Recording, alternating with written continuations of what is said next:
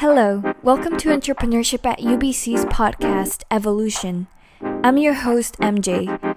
Join me as we explore our ecosystem stories of innovation, impact, and hustle, and as we build community and knowledge around entrepreneurship.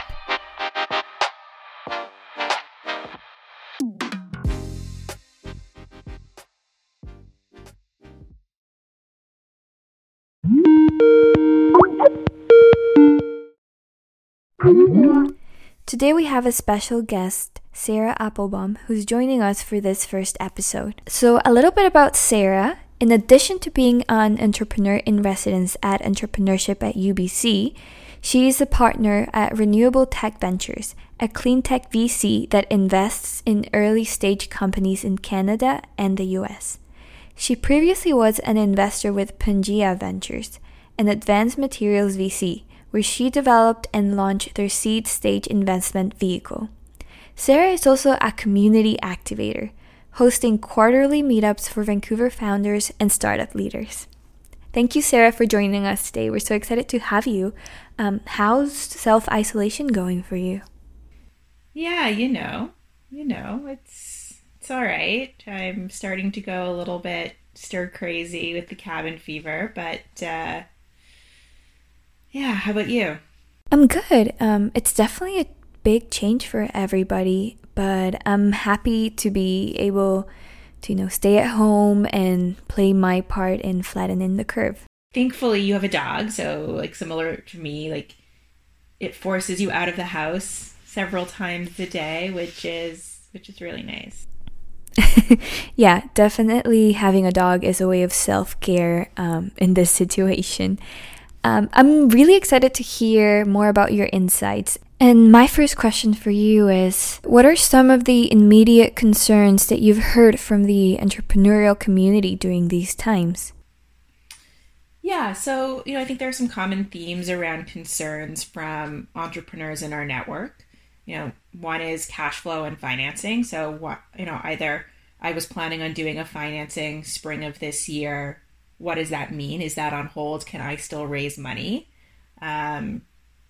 My cash flow is dramatically impacted. My customers have all evaporated or hit pause. How am I going to pay my employees? And thirdly, where does my market? What is changing now? Does my market still exist? Am I a nice to have for my customers, or is my product or service essential for their ability to do business? So those are the immediate concerns you've seen within the entrepreneurial community. My next question for you is, what responses have you observed from companies regarding the concerns that you just mentioned? Great question. How are companies responding to COVID and to the current economic conditions? So one is, where possible, conserving cash. So reducing burn rate, cutting any non-fixed or frivolous expenses. And by frivolous, I just mean non-core to the essential operation. So that might be headcount, that might be employee perks, software subscriptions that are non-core to the ability to do business, renegotiating rent or deferring rent payments, and speaking to vendors and creditors to push out payment terms. It's also, for some companies, creating some space for them to really focus on product improvements. If customers are hitting pause on purchasing products for the, near-term future, 4, 6, 8 weeks, this isn't a vacation. This isn't a stop to all work and all business, but it's a refocus. So I know a number of ventures that are really sort of digging in and doing a sprint on their technology development so that when their customers are ready to purchase, their tech is much further along.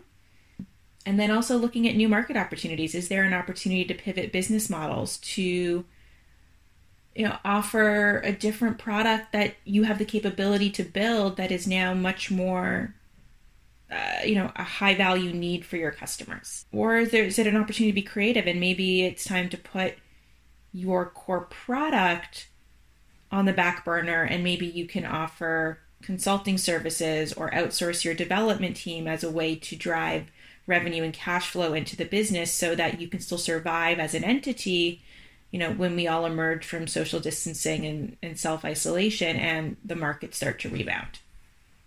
Yes, and I must say I love the reframing. It is such at the core of entrepreneurship to be able to adapt to change quickly. And of course, it is important to recognize that not everyone is in the best position right now to adapt to that change. But I love the reframing of what can be done now and how can we be creative around the situation. And to that point, that's where strategies come into place. And I know you've been doing a lot of research in order to help ventures navigate this particularly challenging situation. So I'm wondering if you could share some of your top insights from your research. Yeah, so what I've been doing is I've been speaking to individuals who were senior leaders or CEOs of a company during a period of downturn and crisis. So that could be 9/11, the dot-com bust, the global financial crisis in 2008, could be being a CEO or running a business in Japan during the 2011 earthquake, tsunami, and associated nuclear disaster. It's sort of indiscriminate. But there have definitely been some common themes around how to approach a crisis in a period of uncertainty. 2 points that I think are really important to make and I hope offer a little bit of comfort. One is, entrepreneurship is effectively always operating in highly uncertain times with a high degree of risk. And so that should be no different than the current situation we face ourselves with. It's just a different set of parameters. And second, every crisis has always been unprecedented. If we had the forethought to know that it was coming, then it wouldn't be a crisis because we would have prepared. And if you can look back historically, the last 20, 30, 50, 100 years, we've gotten through all of these crises, and the COVID-19 crisis will end as well, and the economy will rebound. In terms of some common themes and things to think about as an entrepreneur, a business owner, maybe this is the first time that you in your professional career have experienced an economic downturn. I know for me personally, I entered the job market in 2008. And so I think some key points for folks to think about. One is, seek advice. Talk to your advisors, industry experts. If you have a formal board of directors, talk to your board members. It's really important that you don't make decisions in a vacuum. There's lots of moving pieces here. And lots of perspectives and experiences that you just might not have had the opportunity to have. And so solicit advice and the ability for your network and others around you to provide advice, support, and counseling is really unbounded. Everyone's home right now. No one's traveling. And so people should be relatively available to connect with. The second theme is involve your team. So as a leader, people are looking to you for guidance. They're not necessarily looking for you to have all the answers. Leadership doesn't equal answers, but they're looking for you to help them, to let them know that everything's going to be okay, even if it's not. And so, you want to involve your leadership team in decision making. Present your team with options. Don't just say, well, hey, we're in this crisis, now what? We're out of cash in 2 weeks and we don't know what to do. But, present a number of options. Like we could all take salary cuts and defer our compensation until we get beyond this crisis. We could pivot our business to go into XYZ market. Maybe we can do a service offering, but involve your leadership team in the decision-making process. It's more transparent, and transparency often equals trust. And your team is really looking to trust you and looking to you for assurance and guidance. And the third point, and this I think is relatively obvious, and we've already touched on it, is cash is the most important sort of metric and driver for your business right now. How can you as a company generate revenue using the resources that you have on hand? It may be unconventional. It may not be, in your business plan today, but any way that you can fathom to bring cash flow into your company will help you weather the storm and ensure that your company is still a going concern at the end of the crisis. And by the way, the companies that are still standing when the economy starts to rebound and the level of crisis dissipates are going to be more likely at being successful in raising external capital from angels and VCs, because their teams have demonstrated that they have the ingenuity, the tenacity, and the grit in order to manage through a crisis and survive. And then the last point that I think is really important for entrepreneurs to think about is to look at where the market's moving. I think our world is going to look fairly different in 4 months or 6 months whenever we emerge from this COVID crisis. And so what's the new normal going to look like?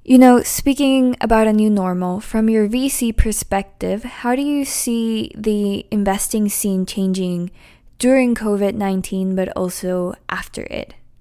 There are a couple of things that I'm seeing. One is, if you as a company were already in due diligence with a VC and close to negotiated deal terms, or already have a signed term sheet, it's likely that will go ahead.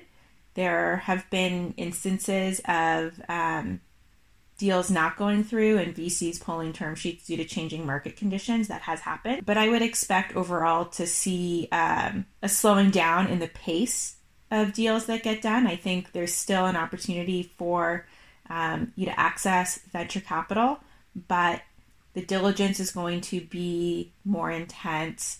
The risk-reward profile has changed. I think investors are now seeing, potentially longer hold times of their investment.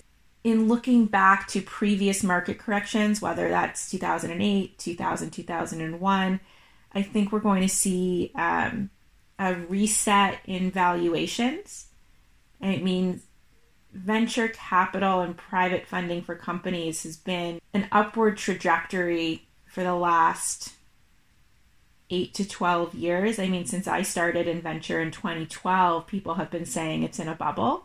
And so I think we're going to see valuations come down quite dramatically. And so if you are raising later this year or in early 2021, I would throw out your expectations on valuation. Because it's going to look very different. There's still going to be capital. Good companies are going to get invested in. So it's comforting to hear from you that, it will be different, but moves will still be happening within the investing ecosystem. I now want to thank you so much for your time and sharing your knowledge so generously. Where can our audience find the article that you're working on right now with all the resources? Great question. I haven't decided yet, and I will let you know. It definitely will be somewhere that's easily consumable and publicly available, whether it's a Medium post or something else, I'm not sure, but I'll let you know. And then it will be sort of a living document that I hope to continually be able to update as, more people participate. Sounds great. Well, I'll catch you over Zoom sometime next week, probably. Thank you so much for your time. Yeah, my pleasure. Thanks, MJ. Just a note to our audience, Sarah's article is now posted on Medium, and you can find the link on this episode's description, as well as in Entrepreneurship at UBC's social media. Thank you for joining us, and we hope to see you next time. In the meantime, stay safe and stay healthy.